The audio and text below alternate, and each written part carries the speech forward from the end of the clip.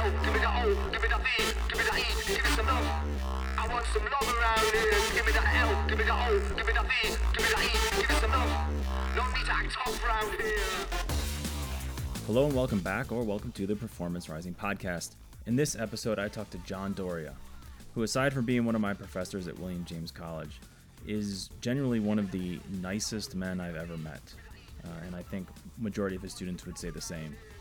John has done it all and seen it all when it comes to education. He's been a classroom teacher, guidance counselor, principal, superintendent, and now teaching at the highest level. John's perspectives on education, and specifically on the role of culture in education, is fascinating. And I hope you really benefit from hearing his very experienced voice. Without further ado, here is John Doria. John, how are you? I'm good, Matthew. I'm excited to talk with you. Yes, I'm very excited. We were chatting a little bit here before we went on air, and a lot of great things to talk about. So as I mentioned to you, if you wouldn't mind just introducing yourself to our listeners. You are a man of many hats. Okay, well, my name is John Doria, and I guess the main frame I would think of myself as in terms of my profession as an educator. So this is my 47th year as an educator. Started out teaching mathematics, then quickly moved into counseling because I realized for kids to learn math, there was an emotional component that was always getting in the way. And then I realized, wow, leadership makes a difference. And I became a principal for 23 years, and then a superintendent of a district, and then ran a professional development organization aimed at supporting educators throughout the Eastern Seaboard. And then now I'm currently teaching. I had a post at Penn for a while, and now I'm teaching in the organizational psychology and leadership psychology at William James College. And as full disclosure for my listeners, John is actually one of my professors, and I have the fortune of having him as my advisor. So we are not unfamiliar with each other, but really looking forward to this conversation. Okay, John, as has become the trend in this podcast, I want to figure out your cultural origins. So where you came from, what culture meant to you. So let's just start with the very first unit, family. Tell me about your family. Where are you from, and what was that like? So I think of myself as an Italian American. My father, although he was born in this country, he left as a baby because his father was conscripted into the Italian army during World War I. So he went back to Italy and grew up in Italy and came here as an 11-year-old, crossing Ellis Island. And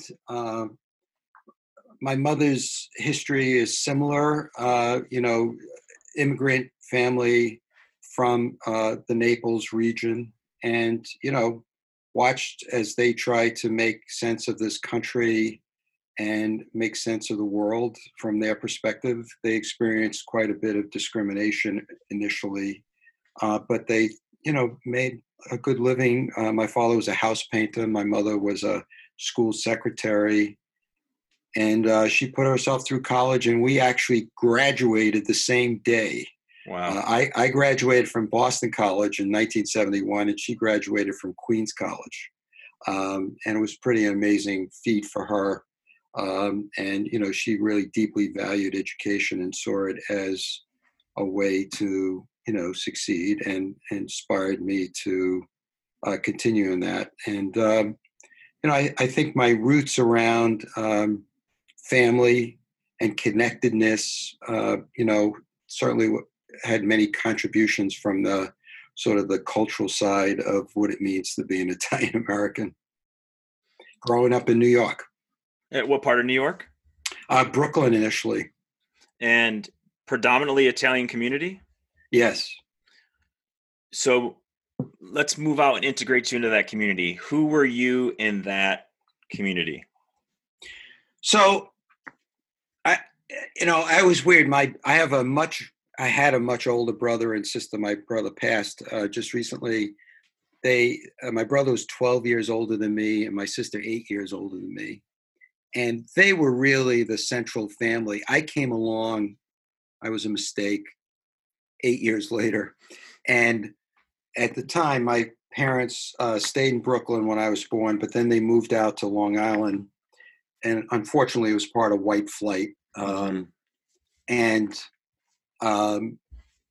so I saw myself as both an insider and an outsider. I certainly was part of my family and connected, but because of this great distance from my older brother and sister, I kind of was like almost like an only child. I had close uncles and aunts and my grandparents, and we visited them constantly. But I never felt situated in the family. And as much as I loved my parents and loved their values, I found their racism and anti-Semitism to be highly toxic. And I found myself wanting to flee. And I ended up leaving the family at 17 and going to Boston and never returning. And I think part of the reason I never returned is as much as I said, I had these deep roots, I never felt comfortable being there for this other side of things. And I think being an Italian American and being an ethnic sort of person that way, there's a pull because people want you to be loyal to your family, but being loyal to your family sometimes meant being loyal to those perspectives, and I couldn't. So I broke with the family, and there's always penalties for that. I kind of felt disconnected from them. Well, first, I want to thank you for sharing that. And I want to follow that thread a little bit. You mentioned the values, and unfortunately, in this case, it's kind of the negative values around racism. What were some of those deep values that your parents brought with them from Italy? Well, I mean, I think it was the importance of family and connectedness. Our dinner table, none of us ever missed a dinner. So when we sat down for dinner, everybody was always present, both, I think, physically and emotionally. And, food was obviously a key factor. And sort of the deliciousness of food, the deliciousness of wine, and the camaraderie that comes out of that were just daily in my family. And so that was a big part of it. My mother was, I think, advanced for her place in the sense that she was really thoughtful and wanted to exceed, but she was a woman, she was an immigrant, and she had to fight limitations. And so she made a bridge by being a school secretary. And I think she saw in a predominantly Jewish school how Jewish families dealt with education and realized, wow, we can learn a lot here. And so she pushed us, all of the children, to go to college, which at the time for my older brother and sister, particularly my sister, was not common. So I think those were some of the values that came out of that. So help me understand this wonderful paradox of your mother working in a Jewish school in a time when they inhabited a great deal of anti-Semitic feeling. Yeah, it was hard to figure out. It really was, because I sensed in my mother admiration and sort of maybe jealousy, maybe, falling into sort of the cultural stereotypes inappropriately. I remember when I was in college once, I brought home a woman who was Jewish, and her father was a plastic surgeon, very, very famous and successful plastic surgeon. And we were just sitting around sort of talking, my mother, and she mentioned something casually about her, Jewish faith or background. And my mother said to her, "You're Jewish? You're Jewish?" And I was so deeply embarrassed because it was like she couldn't comprehend something and it wasn't making sense to her. But, I think my mother was, complicated as all parents are and pulled in multiple directions. And yes, it was a juxtaposition of two opposites. Yeah. What did you learn from your mom? I learned the importance of hard work and effort for sure.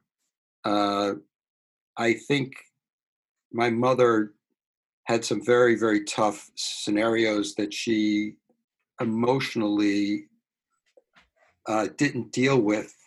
My father, actually, interesting enough, was more in touch with his feelings and more willing to share his feelings than my mother was.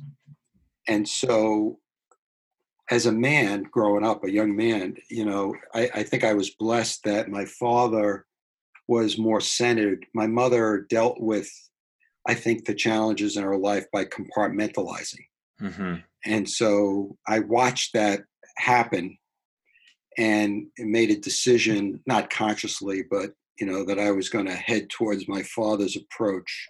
My father was on the second tier in the family because he wasn't well educated. He only graduated from 8th grade. He was a house painter. So he didn't really, quote unquote, made it. He was out of work a lot because of the construction industry, and that caused tremendous stress. And my mother would yell at him when he lost his job. And so I grew up watching these fights and thinking that I understood where my father was at and aligned myself more with my father than my mom. Yeah. Even though she, again, was a tremendous influence. It was that odd set of juxtapositions, Right. And what did you learn from your dad?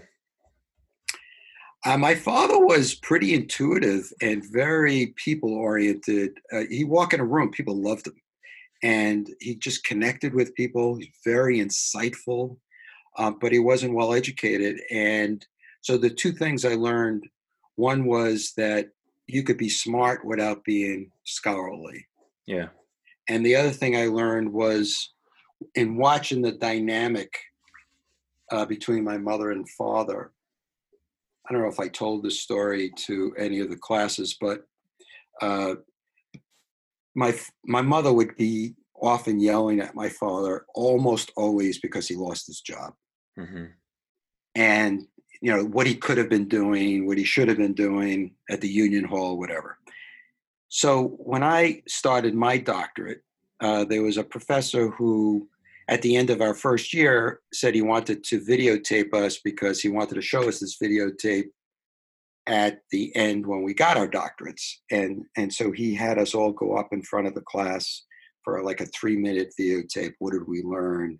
Why are we interested in what we're interested in for our doctorate? And what I was interested in was creating a climate in schools where children would not be ashamed of their mistakes, but where they would learn from their mistakes. Mm-hmm.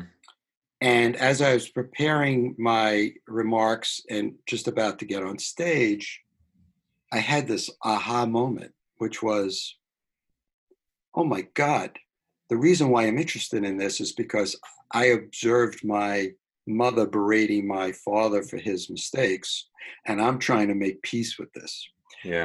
So I get up there and start sharing this connection, and all of a sudden I just broke down and started sobbing uncontrollably as they're videotaping me. Right. And had the realization that, wow, this is what my life's work is about. Mm-hmm. To try to repair that for other people. Yeah. And I think that was the beginning of sort of my deep interest in culture. That is a fascinating story. And again, I thank you just for sharing that with me. You're welcome. I'm wondering, was your father aware? No, let me rephrase it. Did your father experience shame over his lack of education? Oh, yeah. He very much, not over his lack of education, but of his lack of being able to consistently work. So for him, I mean, it's a different time, of course. He didn't feel a need to be more educated. He was just doing the thing, working for the family, but it wasn't a sense of he missed out on education. It was just get out there and work. Well, I can't say for sure because there's this dynamic in Italian families. It's called umast, which is the master. And the umast in an Italian family is the oldest male child. And the oldest male child in the really traditional families would get all the inheritance and get, sort of the closest to the parents. and my father was the second oldest. So the oldest in his family, his brother Nick, was born a little over a year ahead of him. And very psychologically important, when my father was born, Nick started getting ill. Mm. And so the mother stopped giving my father her breast milk. Wow. And gave it to her older brother. And I think that notion of not being good enough, being second place, really influenced my father. And he was challenged by depression a couple of times in his life. He got deeply depressed, clinically depressed. So I think that it's hard to say what he never articulated as education, because he often thought academics were full of shit. Right. He just thought it was a lot of baloney. But I think he wanted to be seen as more successful and more valued than he was. And so that makes me think about the racism. Was this, the very common trope of immigrants, crabs in a barrel, fighting amongst themselves? So to lift myself up, I'm going to denigrate other people who are on that same tier? I believe so. And, I think, it's really an interesting thing. What's the history of it? Because you would think there would be a deeper understanding for people who struggled. I told my wife recently, my mother really struggled in school because she didn't speak English when she first went to school. And I got into this fierce argument with her when I became a teacher because she was totally opposed to bilingual education. And I said, why are you opposed to this? And she said, well, I did it. I put myself through it. And that's the way you do it. You shouldn't have to give people and make it easier for them. And so I think they saw at the time that blacks, they didn't see the systematic racism that created these conditions. They just saw blacks being on welfare. Right. And because they were on welfare, they were not working hard. And that went against their deep belief that you have to bootstrap yourself out of these conditions. Right. The American dream. It is the American ethos, right? If you work hard, you get successful. And if you're not successful, it's because you didn't work hard. Right. They believe that totally. Mm-hmm. I want to go to Brooklyn. And, part of what fascinates me from members of a certain generation, all due respect, from cities, but specifically New York, is this concept of the neighborhood. And it I'm not from the city, but I can certainly understand it. It's almost a mythical property. But if we're going to talk about culture, what was the neighborhood? Well, it was, in Italian, the word is paisan. And so the neighborhood is basically a bunch of paisans, which are people who share your country of origin. And in some cases, the way the neighborhoods worked out, the locale from that country of origin. And so the neighborhood were basically mostly people from the Naples region. Mm-hmm. And it was just a series of storefronts, many of which were that sold products, Italian foods, and, sort of the pork store, which is kind of funny because you don't think of a pork store anymore. But, these were stores that basically stole all the salamis and the prosciuttos and everything else. And the churches, my parents were not super religious, but on the other hand, the church was still part of their scenario. And, my son now lives in Brooklyn, completely different generation, obviously. Yeah. And he lives in a neighborhood adjacent to the neighborhood that my parents were in.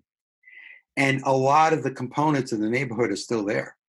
And so you look around, you see these Italian restaurants, there's actually a pork store still, Italian bakeries, churches, and a lot of people who tend their gardens.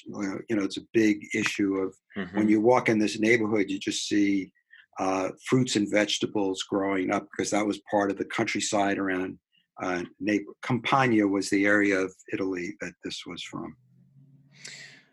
So, I love the word paradigm, and I tend to want to frame cultural understanding through this lens that comes from Jerry Johnson. So if I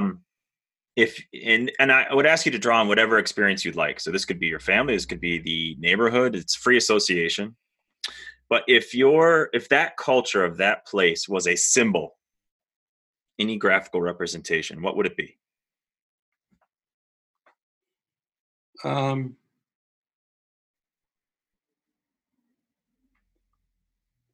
First thing that popped into my mind was safety net. Mm-hmm. I think a circle, a community, a wheel where, it sort of protects you from the outside and sort of focuses you inward. Mm-hmm. What was the story that community told itself about itself?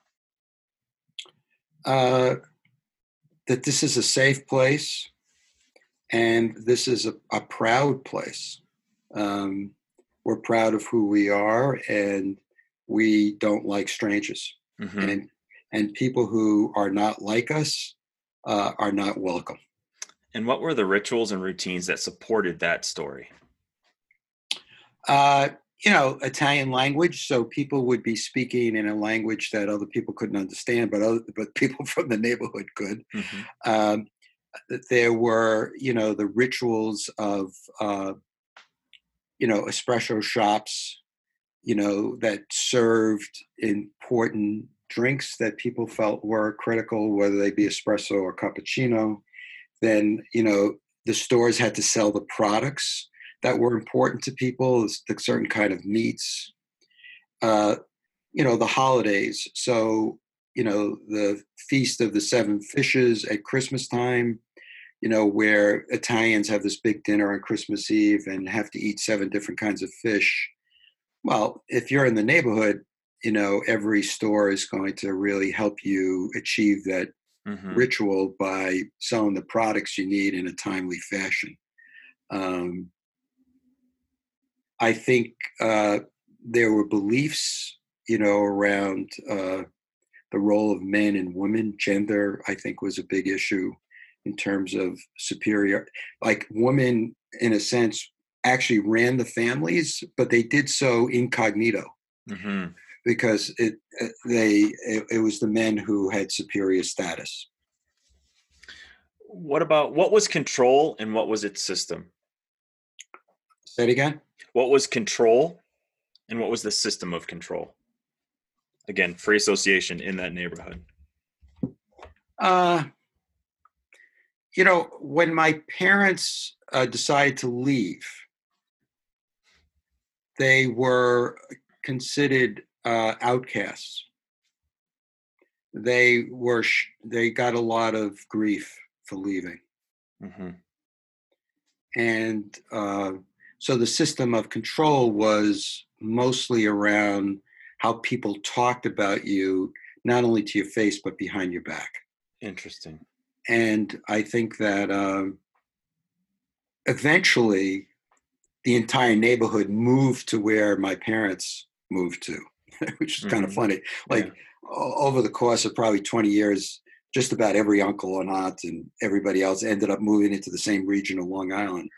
But in the beginning, it was really tough. And you can imagine, going from a tight-knit neighborhood where your cousins and nephews were, and all of a sudden you're in a place where there are multiple ethnicities, and then you're a little bit shunned.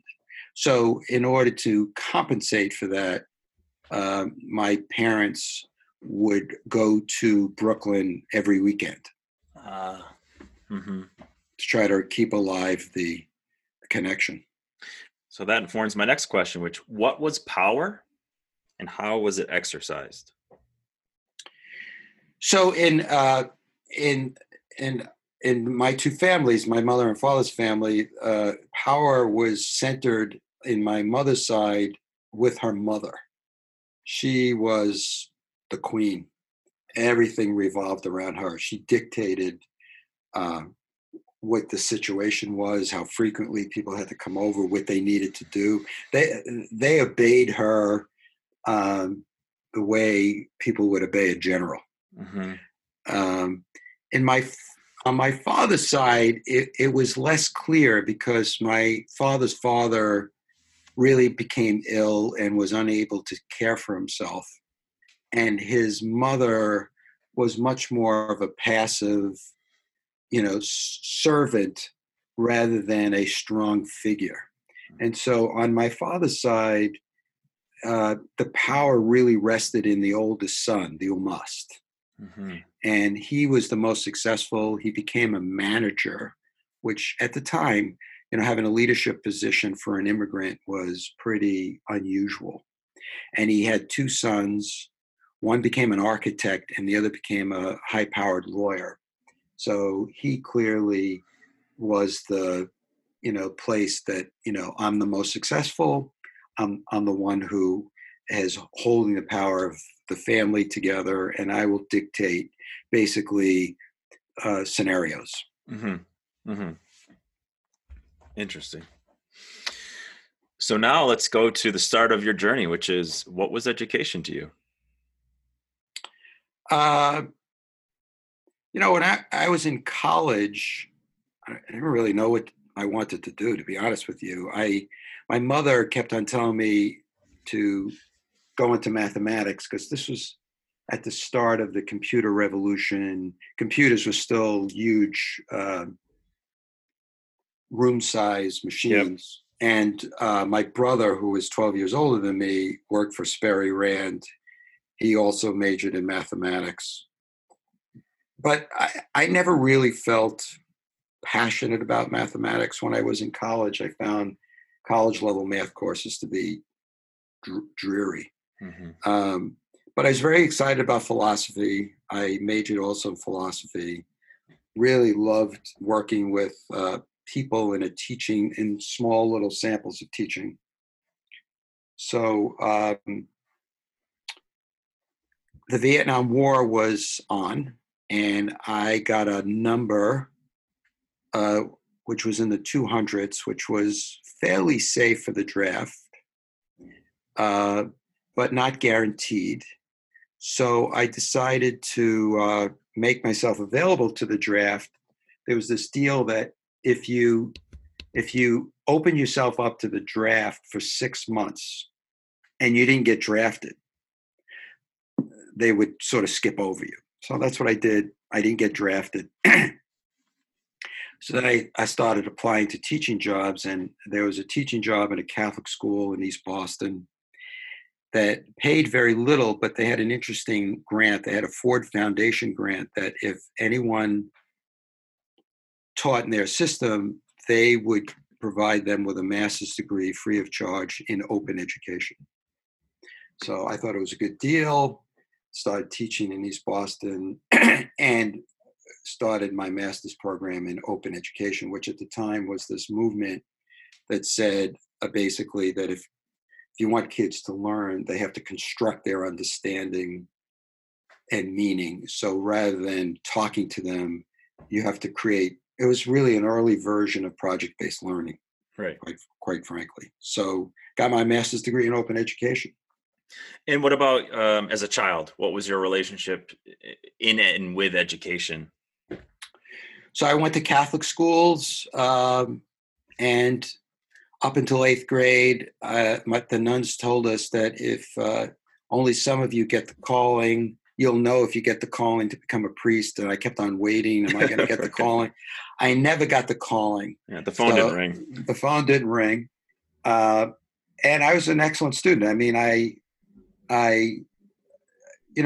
actually liked school. I liked homework. I liked reading. I was a bit of a nerd, trying to navigate the waters of, sort of being a boy who, while I loved sports, I wasn't an athlete. And how do you navigate that? So, school was a good place for me. And then I went to a Catholic high school in Queens, all boys. And I spent a tremendous amount of time studying, but when I came into school, people used to ask me, "Did you study for that exam?" And I always used to lie and say, Yeah. "Nah, not me." Right. And one of the reasons I lied was not only to avoid being called a nerd, but because I wanted people to think that things came easily and quickly for me, because people's notion of intelligence was if you got things quickly and easily, then you were smart. Mm-hmm. And I didn't want people to think.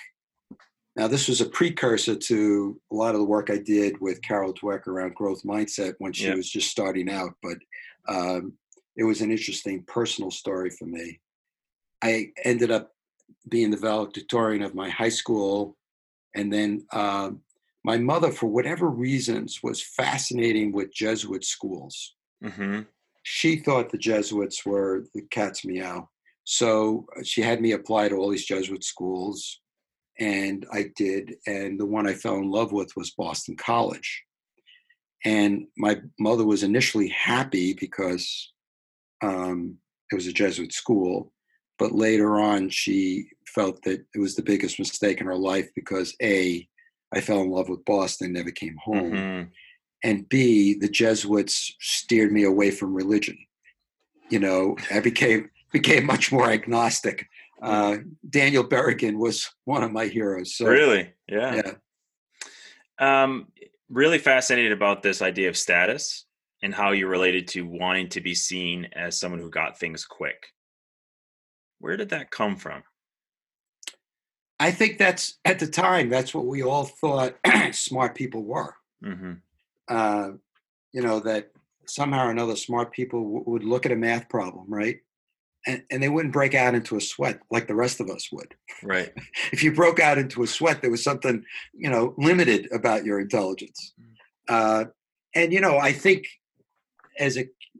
I wrote about this quite a bit at a stage in my life, but if from a sports perspective, and I saw this in my own kids. So when kids start playing sports, in a fairly serious way, let's say they're 9 or 10 years old, there's very unequal physical development. Yep. Right? They're all over the place. But it's so obvious that some kids have significantly better coordination. They're taller, they're stronger, and they're faster. Like, it's immutable. And those kids, inevitably, when facing the challenges of whatever the sport proposes, do better and are quicker and better at it. Yep. And the other kids struggle, right? How do I throw this ball? How do I slide? How do I hit?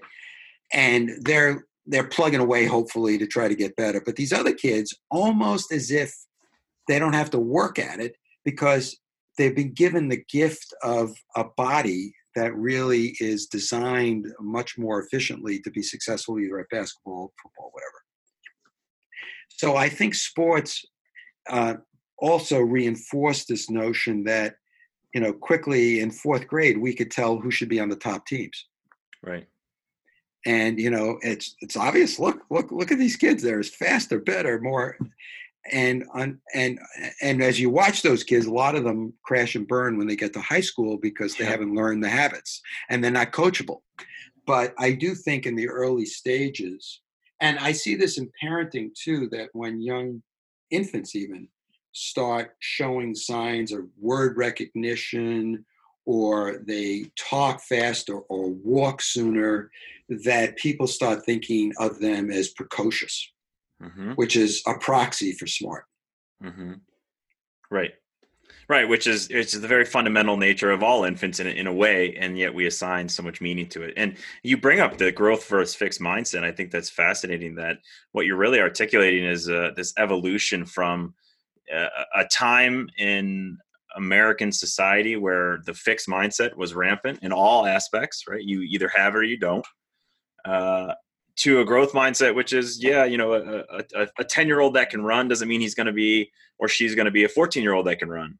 Right. So that's a really fascinating connection you make there. Very intriguing. Okay. So go through school. Very good. Very good student. Off to college. Another good student. Did you have any teachers who really inspired you or made you think differently about teaching? No, I don't. I mean, I'm sure I did, but the thing that influenced me about teach my school years, I saw a lot of traditional teaching. I love this math teacher that I had for calculus in high school. He was funny, but he taught very traditionally. Yeah. And there was an English teacher that I had in high school that at the time I didn't realize, but he was probably gay. And he was very creative, outside the box, very dramatic, but also taught very traditionally. I had a Latin teacher who was tough as nails, also taught very traditionally. So I didn't see a lot of models of really creative teaching. But the way school influenced me that's related to teaching is I had a lot of group experiences in high school, some of them related to religion, some of them related to the T group movement, which was really initially starting back then. Mm-hmm. And I was placed in groups because of this and realized that I could do things in groups or with groups that it seemed like people thought was special or different or unique. And I started getting lots of feedback from people that basically was some version of, wait, wow, how did you do that? And I didn't know what it meant because, you're just a kid, you're plodding along. But I began over time to realize that group dynamics are really an important aspect of teaching. Mm. Right? I don't even think people name it, but if you're thinking about it, if you're a teacher, classroom management doesn't capture group dynamics. It's an aspect of group dynamics, but group dynamics is a much bigger tent, right? And so early on, I began developing sensitivities and I think skills, actually, because of the experiences I was in, that focused on becoming a facilitator of groups. And what was it? What did you get feedback on? What was it that you were doing that people were responding to? So one of it is the ability to notice things that were happening in the group that were not necessarily what the group was talking about, but impacted what the group was talking about. So subterranean dynamics. And the other thing that I was getting feedback on was candor, the ability to speak about what was going on in a way that what didn't piss people off, mm-hmm. but also grab their attention mm-hmm. to what was going on. So you open the can, let's go with it. This idea of culture in a classroom, group dynamics. I want to talk about that, but before I do that, I need to ask your definition. What is culture? I think culture are the variables, the factors that create the conditions within which people are working or studying or whatever it is. So the culture of a classroom, just to make it simple, would be the dynamics and factors, both named and unnamed, that are influencing behaviors and choices that people make within that context.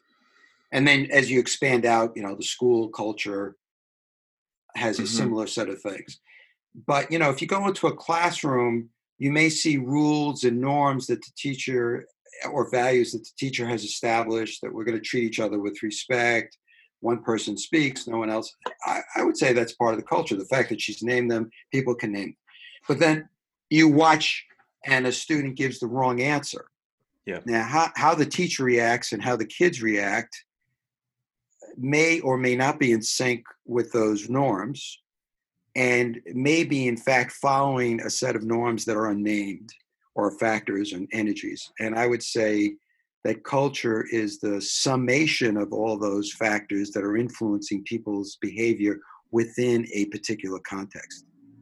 So when you walk into your first classroom, a young, strapping lad, what was that experience like for you? What were you trying to create? Where did you learn what you wanted to create? And just walk me through that. It was a disaster. Really? Total. Oh my God. I still have reverberations from it. Because I had just taken a master's degree in open education. It said we have to construct our understanding. I'm in a city environment where kids are tough as nails. They're all living in projects. And I come in, and I'm the only teacher in the school who has not set up his classroom. There are no rows. There's nothing hanging up on the walls. There's no anything in buckets. There are no activities. Why? Because this is going to be our classroom. We are going to construct it. What do you want to put on those walls? What do you want the rules to be? Well, you could only imagine. I lost the kids from day one and never able to get them back. They were in charge of me for that entire year. It was so painful, Matt. It's beyond belief. So who changed? Were you able? Did you change? Did they change? What was your evolution in that environment like? Well, I began to realize that this ideal that I was learning about in all these books that really got me excited has to become practical and pragmatic, and you can't do it that way. I still admired the goal, but the way to get to the goal was not to go from 0 to 100. So I had to change. So this is fascinating because my first 2 student teaching placements. First was you're familiar with BOCES in New York? Yeah. Yeah. So it was as a BOCES. So I was doing alternative education, and this is a really agrarian New York. Okay. Farm country, New York. And the second was in inner city Rochester, which was at the time, one of, if not the poorest school district in the nation. Right. And I remember specifically in the inner city that it was so much command and control.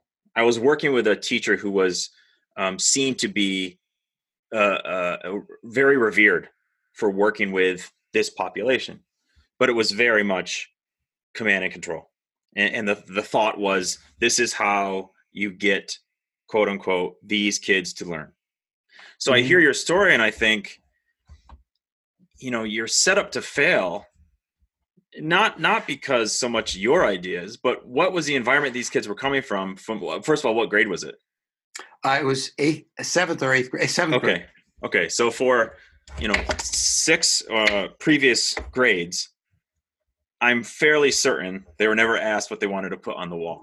Right. No, so it was a learned behavior, right? They learned that school was a teacher telling them what to do, and there's comfort in that.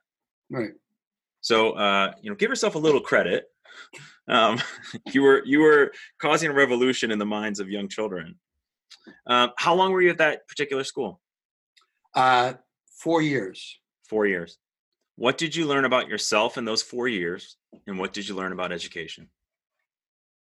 Well, I learned that I could achieve some aspects of the goals that I wanted to achieve, to have more student ownership and engagement in the learning, but that I needed to provide a certain amount of structure in order for that to occur. And that, someone helped me think it through as if learning is helping students paint a picture on a canvas, you want to give them a small enough canvas so they feel not overwhelmed. What I had done in that first year is created a canvas that was like 1,000 feet by 1,000 feet and asked them to paint the picture. And it was just too much white space. And so if you want to create a place for them to be creative, but you have to put boundaries around it so that it's safe. That choice, unfettered choice, is actually not safe. So, I thought that was an important aspect of that. And I also learned that I think I was probably way more focused on process than I was on content.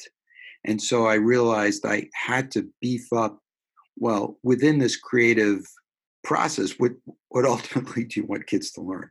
Mm-hmm. And so I think I left the school with the realization that establishing relationships with kids was important, and I was sort of beginning to understand that.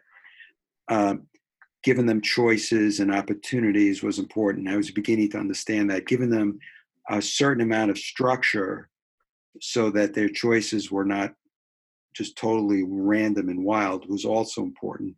And beefing up the content was also important. So, it was the beginning stages of understanding teaching. Mm-hmm.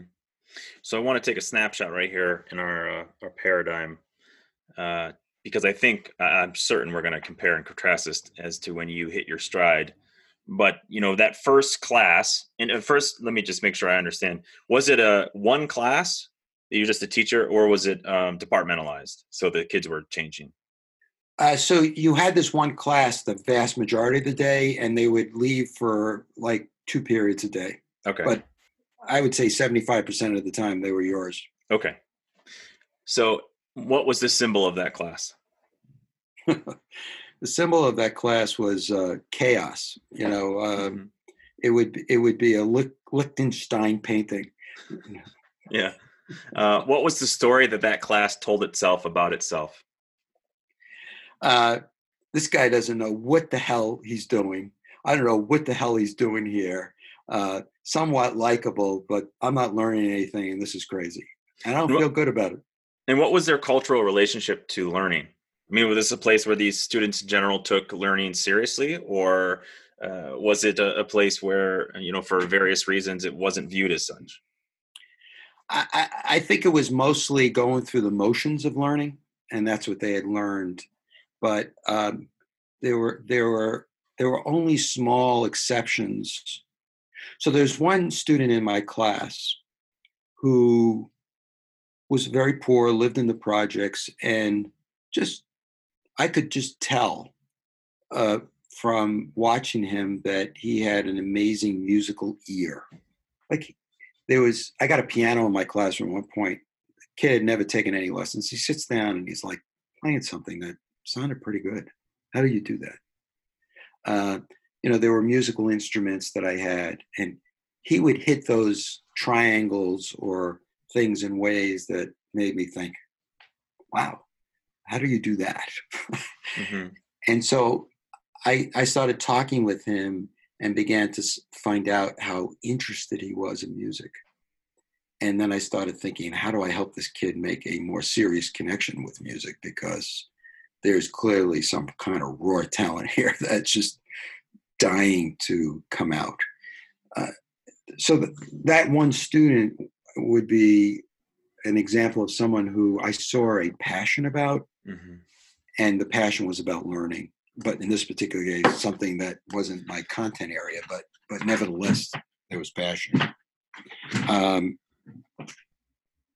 It wasn't until my second year that I started seeing sort of seedlings of other students' passions, because I started creating enough safety and enough set of experience began to realize that some students were really interested in writing. Mm-hmm. Some students were really interested in poetry. Some students were really interested in stories. Some students were really kind of fascinated by math puzzles and patterns, and so I think in the first year I was so focused on my own survival that I couldn't see the dynamics, what were going on, except for this one kid. And in my second year, I started seeing more because I was a little less focused on my survival, but still pretty focused on my survival. And I think that's what happens, at least to me, and I think it happens to a lot of teachers, as you establish the basics of education, what some people call classroom management, but you create a certain amount of order and routine so that kids can be creative, that you start seeing things that you couldn't see initially.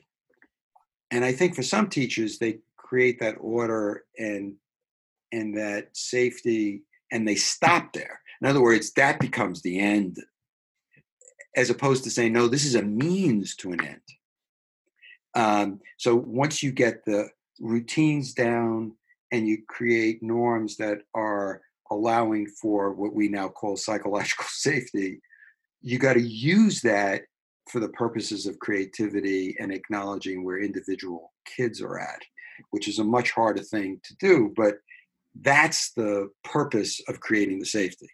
Whereas I think in your case, you might have been hinting at that for some teachers who were seen as very successful teachers in urban environments, their law and order approach was a means and an end.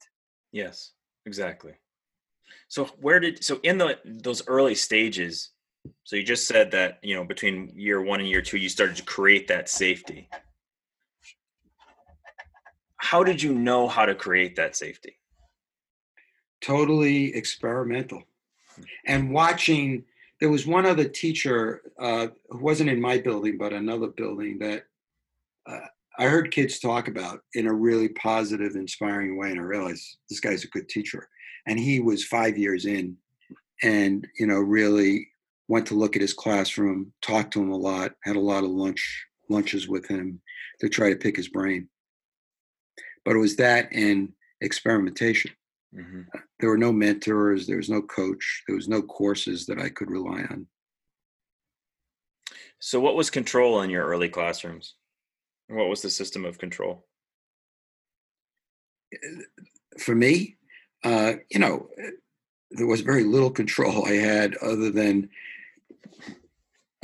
talking to kids, hoping they'd change, consequences for kids, pretty traditional stuff, missing recess, detention, calling your parents in, sending them to the principal.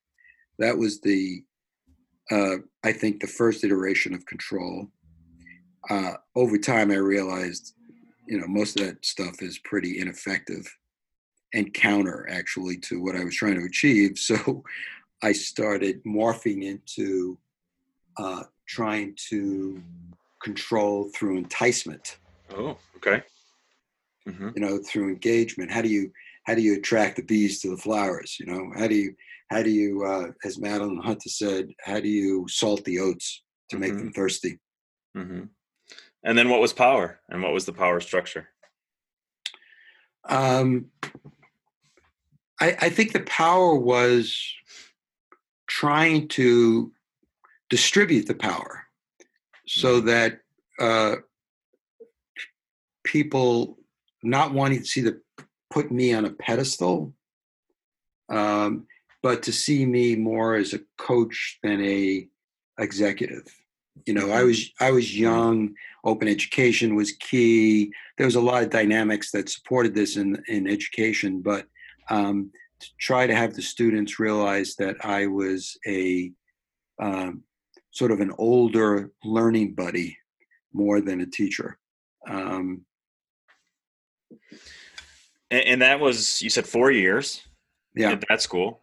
Then where'd you go next? So after that, I went to the other side of the moon. It was a suburban district, west of Boston, public school, high powered in the sense that, there were some really wealthy people who lived there, but it was a community that it was bifurcated. So it had people buying fairly big homes, and it had a bunch of farmers. And the town was morphing. And I got there right when it was like bifurcated. So some of the kids sort of had a farming, till the earth kind of background, and others were like pretty wealthy. So if we were to go through the paradigm flower, we would come up with a big difference, I would assume, between those two socioeconomic centers. Right. Well, how would you compare the culture of that school to your first school? Well, it was well resourced as Mm-hmm. opposed to poorly resourced. It was led by a superintendent principal who actually was pretty crazy. My first principal was ineffective. This guy was like nuts. And it had a bunch of teachers, some of whom were very, very traditional, and some of whom were pretty potent teachers. So I began seeing models of teaching that were very, at least from a traditional sense, very effective. There was a woman who taught next to me. I taught mathematics. She taught 8th grade math. I taught 7th grade math. And she taught algebra. I taught pre-algebra. And very traditional class, very traditional approach. But man, she got a lot out of those kids. They were working problems that, from my perspective, were mind-boggling. I was a math major, and I was struggling to solve the problem. And so I began to realize that open education was a model, but there's this other model right next to me that, at least from were the kids learning the mathematics?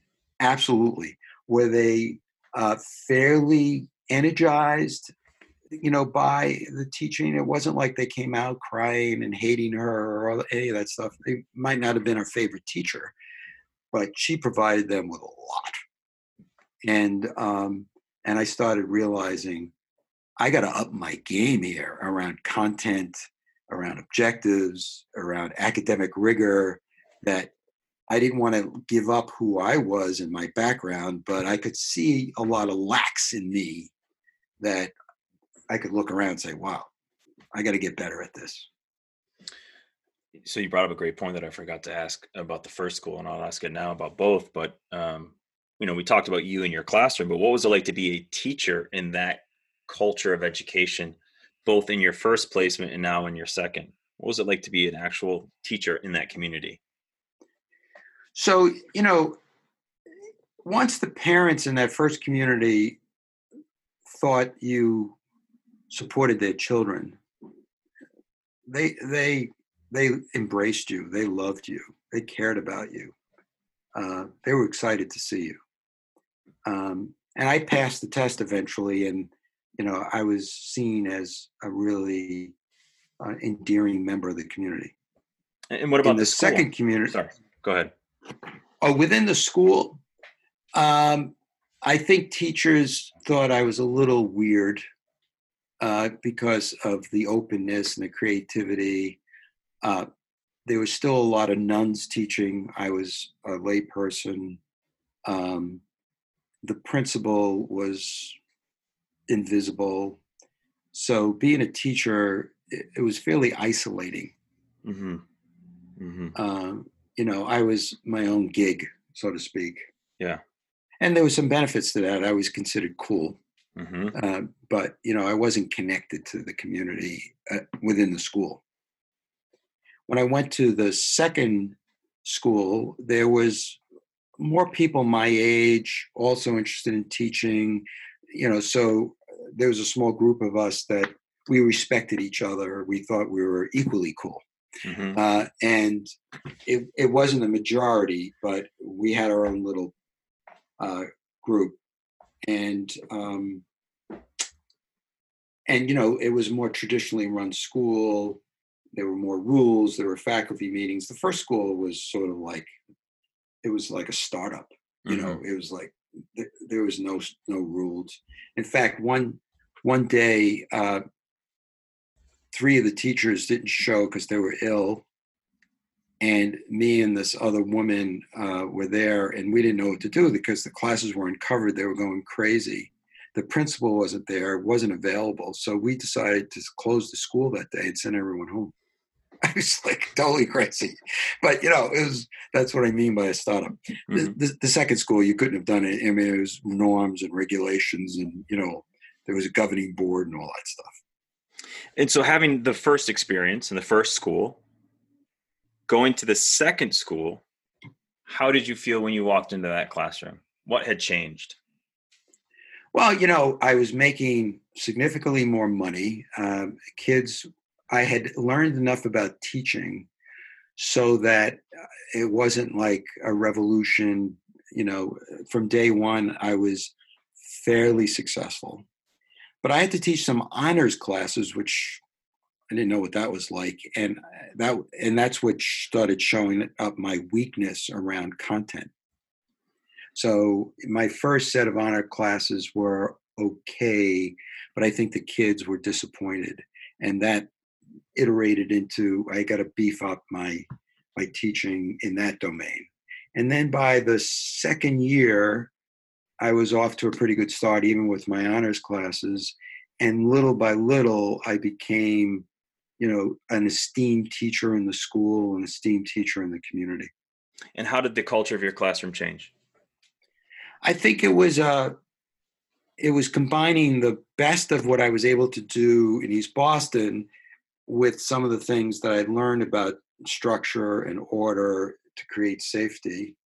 So it was a fairly relaxed atmosphere for students, but there was enough order that they were not going to get out of bounds. Mm-hmm. And how long were you there? I think I was there for 10 years.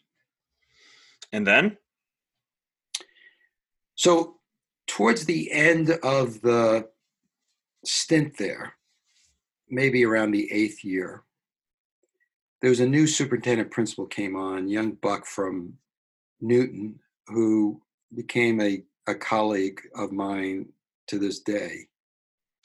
And he had just graduated from Harvard, and he was sort of a parallel educator, but at up a level, right? And he and I hit it off pretty well. And I began starting to see that there were a few kids in my math classes who were very anxious about mathematics. Mm-hmm. And in some cases, their behavior was negative because of that anxiety. And I didn't know anything about any of that stuff. And the school did not have a guidance counselor. So I made a deal with this principal because I wanted to learn about sort of emotions, that if I went to school to get my certification in counseling, that he would make me a part-time guidance counselor, part-time math teacher, which he did. So the last 2 years, that's what my role was. And then it morphed into a full-time guidance counselor position. At that same school? At that same school. Okay, so you made the switch. And what was life like as a fledgling guidance counselor? It was different. It was easier, to be honest with you, but it was working with groups, working to help teachers understand behaviors. It was tapping into the group dynamic stuff that I talked about earlier. And it enabled me to talk about emotions, which I was very interested in. And it allowed me to support teachers who were struggling with kids' behavior, and I would help them reframe the issue by strengthening their relationship or thinking about the behavior in a different way. Gave me a lot of practice in that. And how did it change your idea of classroom culture? Well, it reinforced the fact that if you want to be successful with students, that you had to pay attention to this domain that wasn't getting a lot of attention at the time: relationships, emotions, group dynamics. So this is a great segue into something we started when we are off air, which is how come contemporary education doesn't do more with this piece? Well, we actually did a lot with this piece back in the day. If I could take you in a time machine, you would be pretty impressed with some of the things that we did under the aegis of teaching the whole child. There was a movement called the Whole Child Movement, which was around trying to see the child more than just the academic components of the child. And it really brought in a lot of group dynamics and value clarifications and things that were relational and how important relationships were. But then when we hit that spate, when people started saying that, American education is basically very mediocre, and then that became a challenge. And then the whole open education movement started to collapse because the open classroom people felt wasn't rigorous enough, and walls started going up. And then inequity became clear. And once some of the stats were coming out about how unequal some of the schools were across the country, then we started seeing this movement around standards and around assessment and around high-stakes testing, which totally extinguished that movement. It was like crushed it. And so now we're coming out of it again through social emotional learning. But, there was actually a period of time. And my take on it is we went overboard. We did too much of the whole child stuff and not enough of the rigor. We didn't get the balance right. Mm-hmm. And that's why it swung. You're a guidance counselor for how many years? I think 4, maybe 3. And then you get the call up to principal? It wasn't a call up. I made a decision that because in this very small school that I was in, I had the opportunity to be a close colleague to the superintendent principal. He sought my advice a lot. I was a sort of unnamed co-administrator. As a guidance counselor, I was advising teachers quite a bit, that I could take a shot at becoming a principal. So I did, and I got a principalship in another town. Okay. So the John that starts as a young teacher, open education, has to learn the balance, finds the balance between rigor and emotionally centered support, becomes a guidance counselor. Now you're running a school.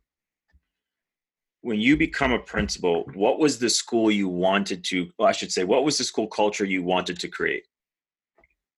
Well, I wanted to create a school culture that mimicked the best things of the classroom. I was using the classroom as my experience, right? That the teachers would be colleagues, that their ideas would matter, that they would co-create with me sort of the things that we needed as a school, and that we would treat students as a school the way I had learned to treat students within my classroom, that you create boundaries, you provide supports, but rather than punish kids, you view their transgressions or their academic failures as, well, what's at the root of it? Let's see if we can understand what's causing it, because no kid really wants to be unsuccessful. So then when you stand up on the, auditorium stage, the first day of, in service, how do you start laying the foundation of your vision?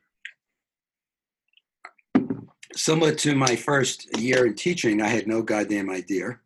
And I had a similar experience as a principal. It's sort of like, you tell people what your ideas are. Mm-hmm. And you know how successful that is. Yeah. Mm-hmm. And, it didn't really impact anything. People nod and, and then they go do their own thing. And then you begin to realize as you observe classrooms that, oh my God, the variance within a school is so significant. Mm-hmm.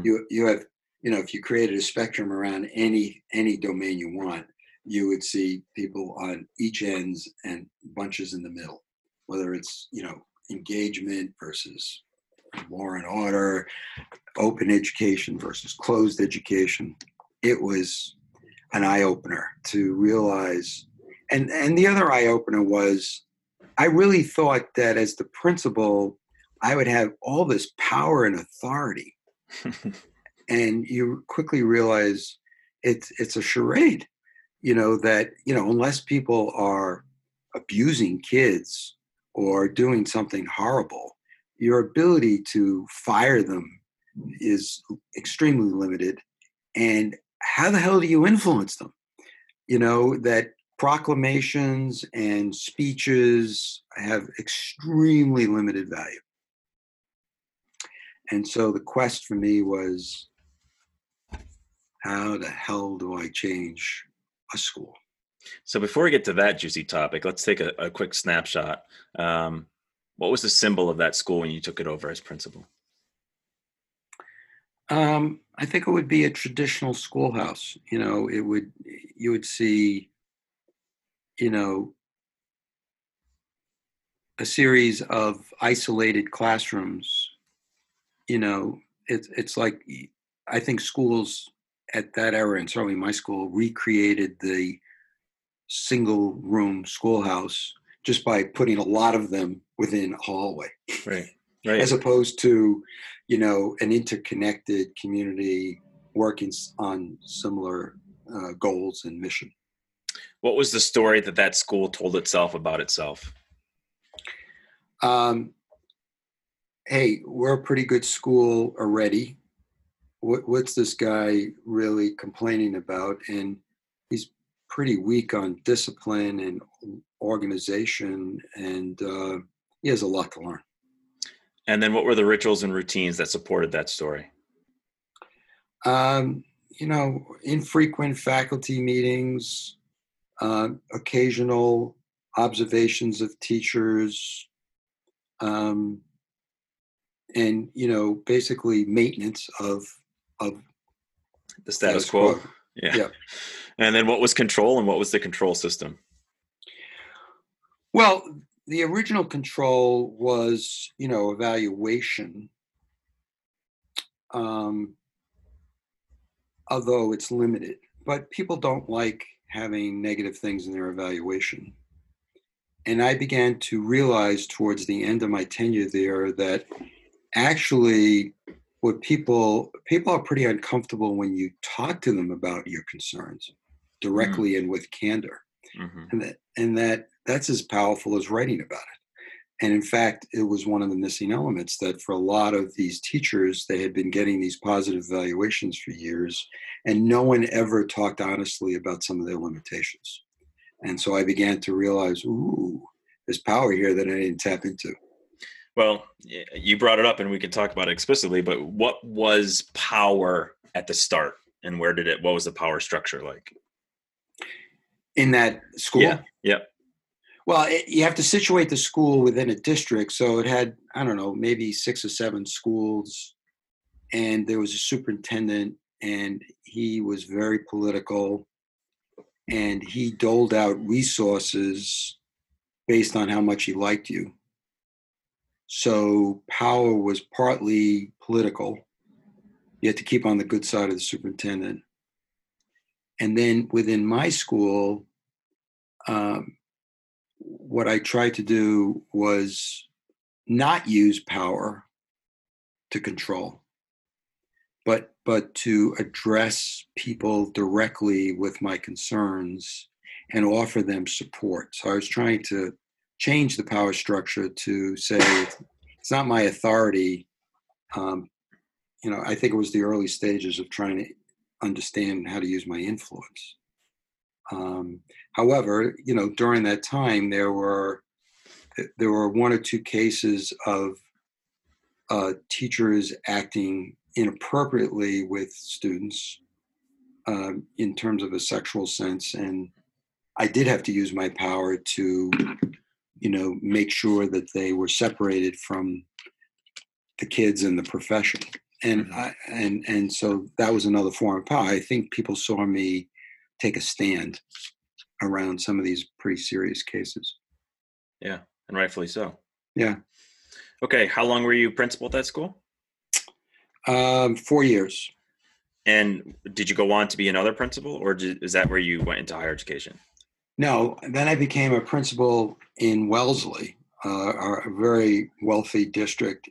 And it was like going from a 1-room schoolhouse it was like going to a high school, because there were nearly 1,000 students. There were 2 assistant principals, multiple department heads who supervised teachers.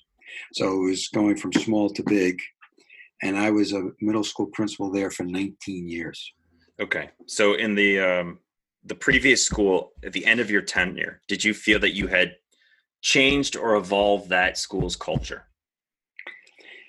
Partially. I do think it was a place where students were respected more, where relationships with students was valued more, where teachers began to see the importance of talking to students with respect more.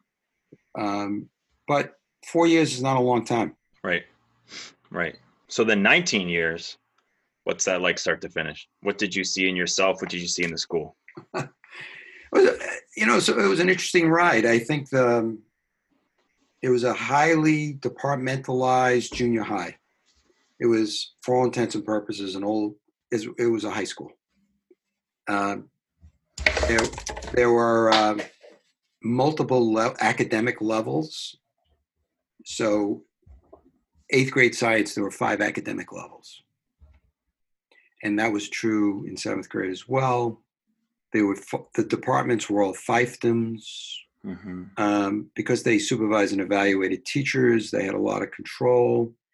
I had no idea how to work with these middle managers because I never had middle managers before. The way the school was controlled was through punishment and fear. And on the last day of school, there were 2 traditions that people told me about as a candidate. One was the last day of school. So on the last day of school, all the teachers had to man the hallways, and every teacher needed to be present throughout the hallways because there was this tradition of 8th graders running wild, ripping up their books, spitting, doing all sorts of horrible things, and people felt like they couldn't do anything about it. And the other thing was that the beginning of the school, teachers were not on duty to a certain time, but students arrived 15, 20, 30 minutes early. And the school didn't know what to do with the fact that the students were roaming the hallways totally on their own because no teacher could be called upon to supervise because of the way the contract ran. And so the beginning of school was very chaotic. And teachers felt like it was horrible. It was sort of the wild, wild west. There was no artwork on the hallways because of anything that was put up was vandalized.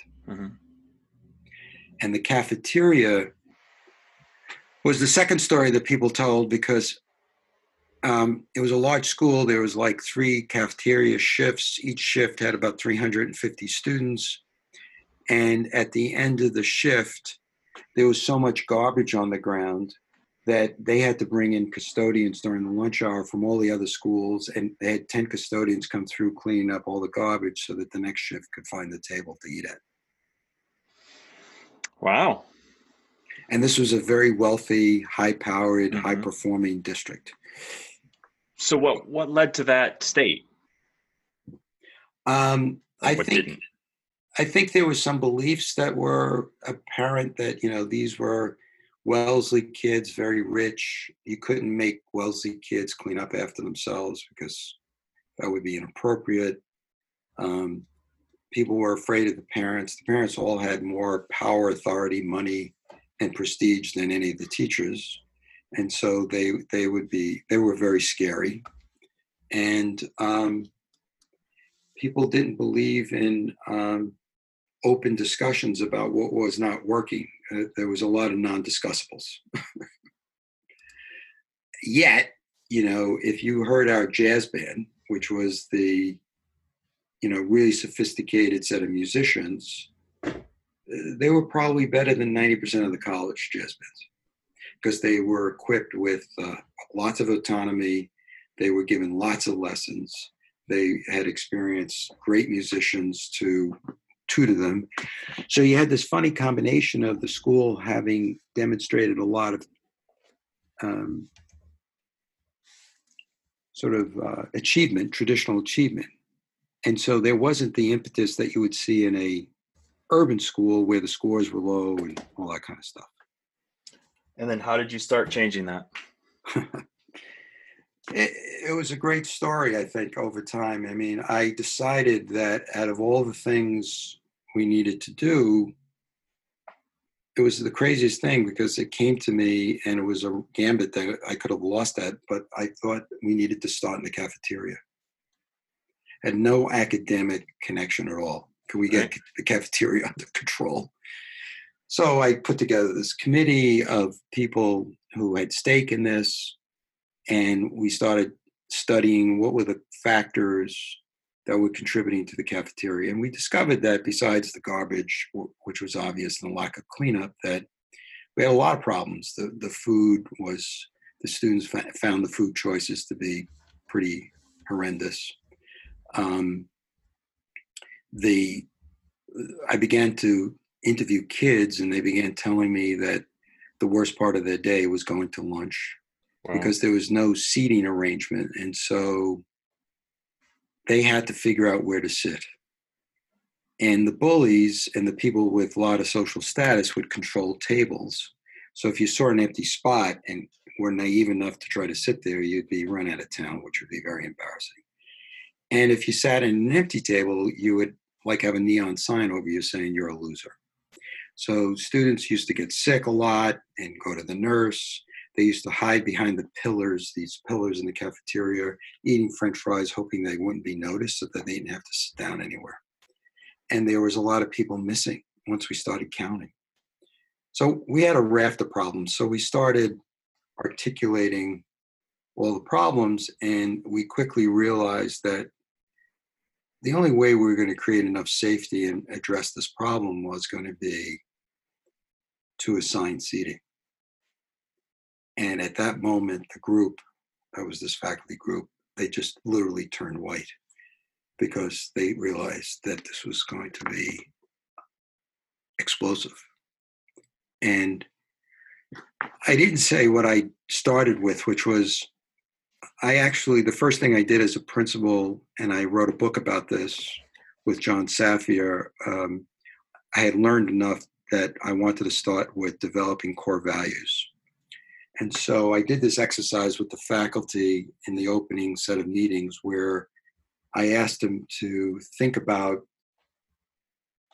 how they wanted their students to be different as people and as learners as a result of spending a year with them as a teacher. That was the core question that everyone had to answer. And so all the teachers, there was like 125 faculty answered that question. I compiled all the results, and there were these themes that emerged, that wanted students to love learning, blah, blah, blah.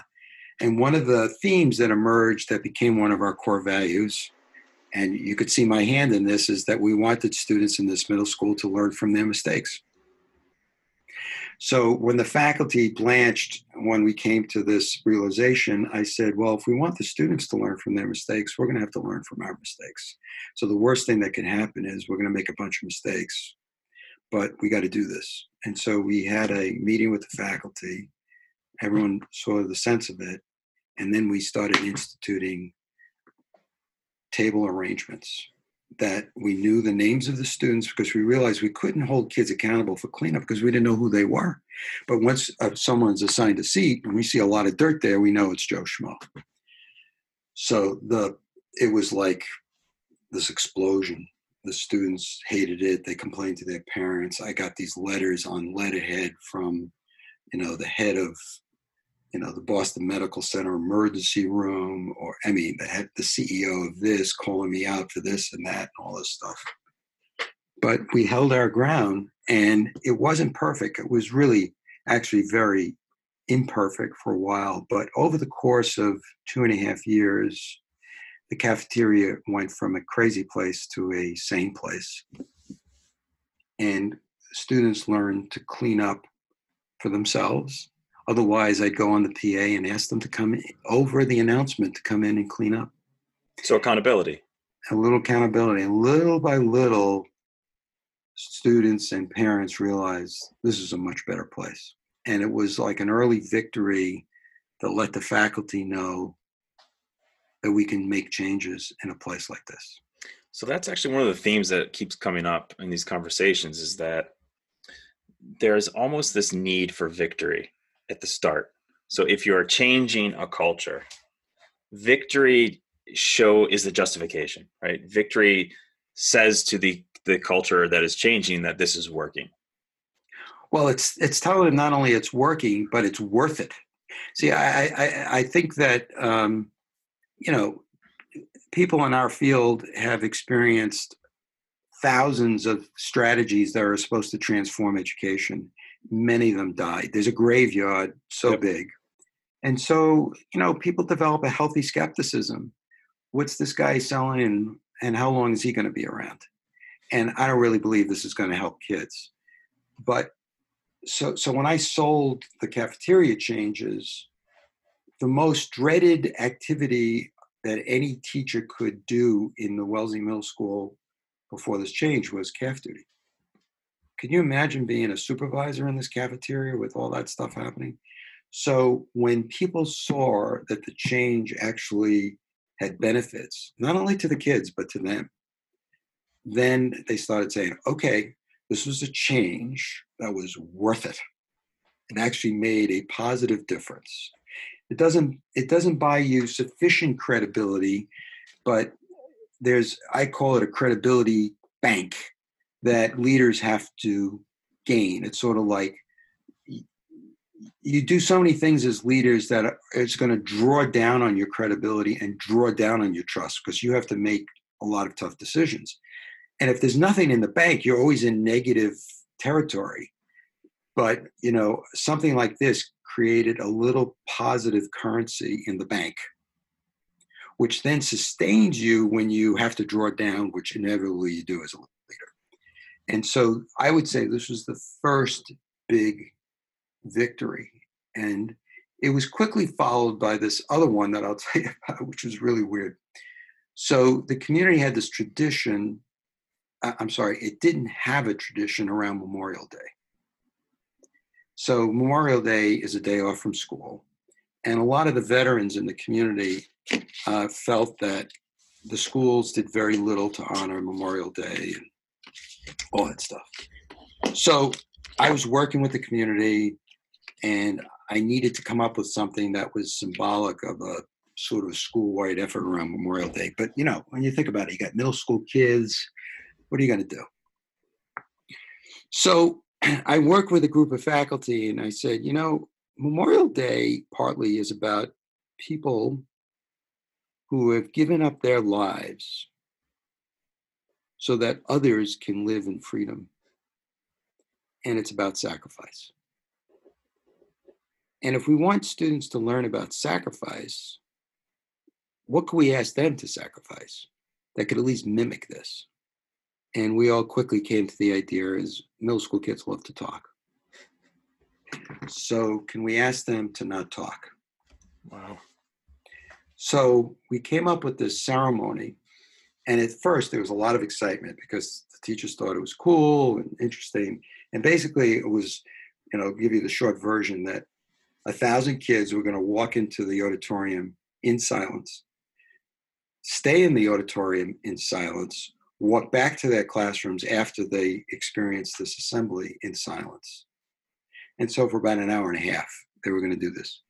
And in the auditorium, we had local veterans that we were honoring, and some member that we wanted to speak to the students about what this member did to create peace in a positive way that prevents wars.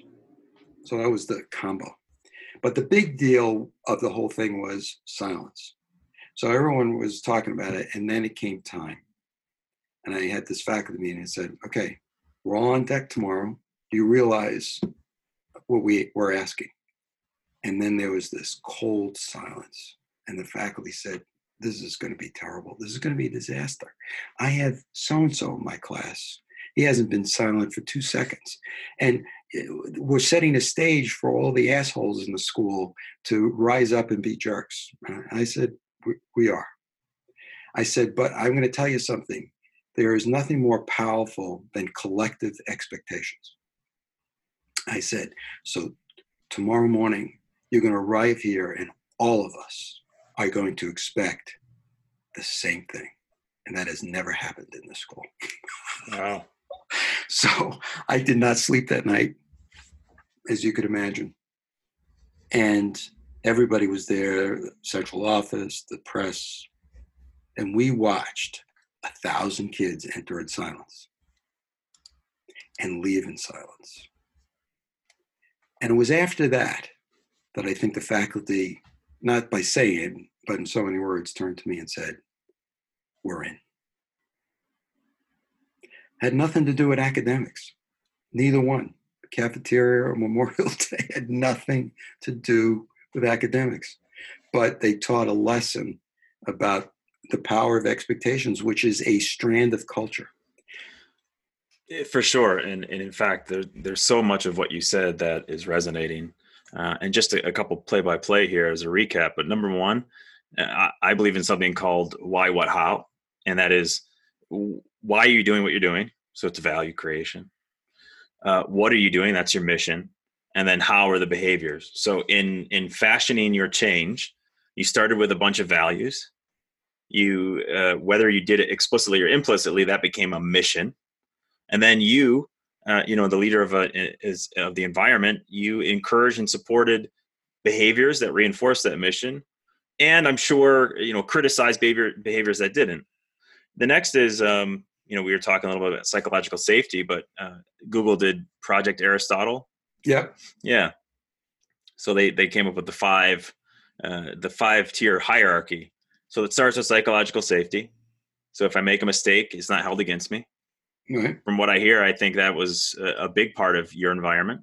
Yep. Second was dependability. What we say we'll do, we do. So that's what you modeled. Structure and clarity. Our team has an effective decision-making process. The work that I do for our team is meaningful to me. And then lastly, impact. I understand how our team's work contributes to the organizational goals. Right. You were Google before Google. Now, it is interesting that, when you intuit something through experience and then you see it later played out through research, it is affirming. But it's also given one of my,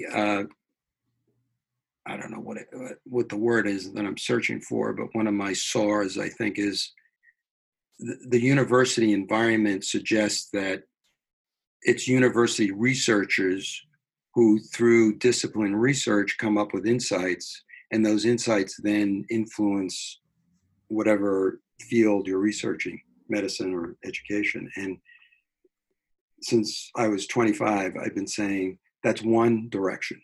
But the other direction is practitioners are coming up with all sorts of insights. Listen to them. They're actually researching things, but in a different way. Right. And these things could be the form of insights that researchers could either validate or spread, depending on the perspective. But it's such a one-way street, and it's such a tiered system that practitioners are considered less than, and researchers are considered. So I've joined the faculty as a Trojan horse, because I really believe that it's the practitioners who are the undervalued, undermined, people who can really add to the field in ways that they haven't been able to. Yeah. John, it's getting close here, and I want to be respectful of your time. So I have a couple quick hit questions for you. I think we might need to do a part 2. We haven't even talked about higher education yet. All right. What do you wish all teachers knew about culture? I think that I wish they understood or embraced or felt the power it has, that that it creates the conditions which then influences the learners. I think for too many teachers, they think the things that influence the learners are their construction of lessons and the individual's sort of reaction to those lessons, the individual's personality, the individual's qualities, the individual's choices. And those individual dynamics, I think, are really critical. But what many teachers don't value, and I actually think why I'm impressed with organizational psychology, is they haven't realized that in addition to those individual dynamics, that conditions influence people and influence their behavior. And conditions is a proxy for culture, I think. Yeah. What do you wish all students knew about educational culture? I think for students that their behaviors can influence those conditions, and that, they are not just the recipients of culture, but they are they add to or subtract from the culture from their behavior, and they have a responsibility to understand that dynamic as well. What do you see as the next evolution of educational culture in this country? Well, I'm hoping that the next evolution is that people begin to understand that culture can be strengthened when people think and act strategically and effectively. Because I think up until now, I think everyone understands that if you visited 5 elementary schools, you would experience 5 different cultures. And if you went to those people who experienced those differences and said, how come? They would say, in so many words, it's the personality of the leader. Yeah.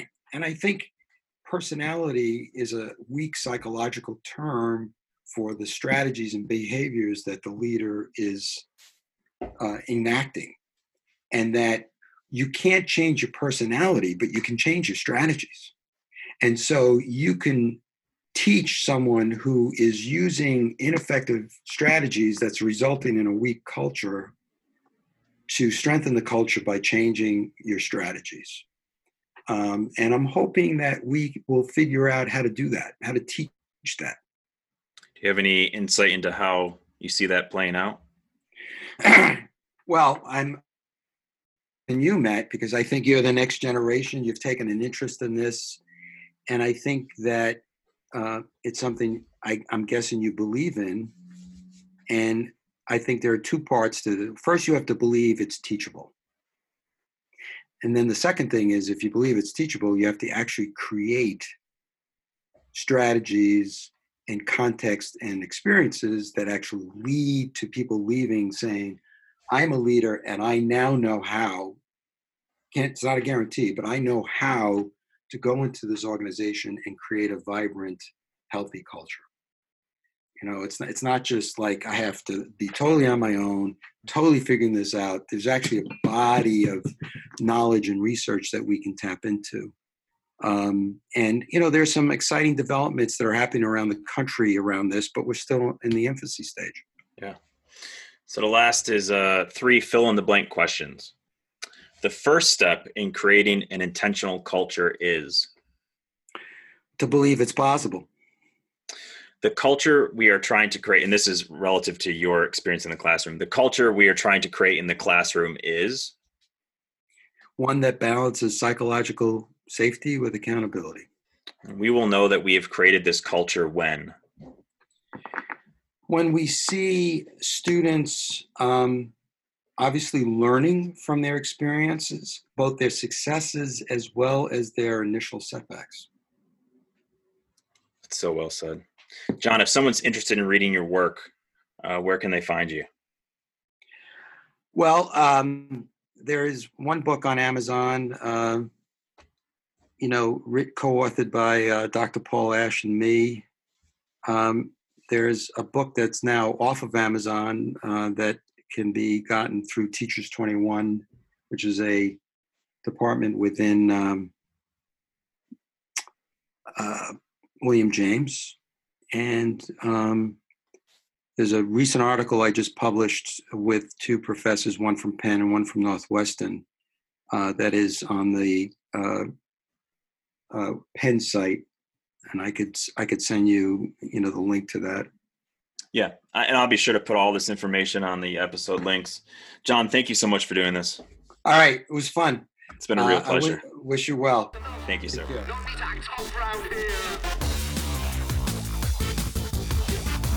Thank you for listening to this episode of the Performance Rising Podcast. If you liked what you heard, you can find all the information about the podcast at performancerising.org. And be sure to check out the Instagram page at performance_rising.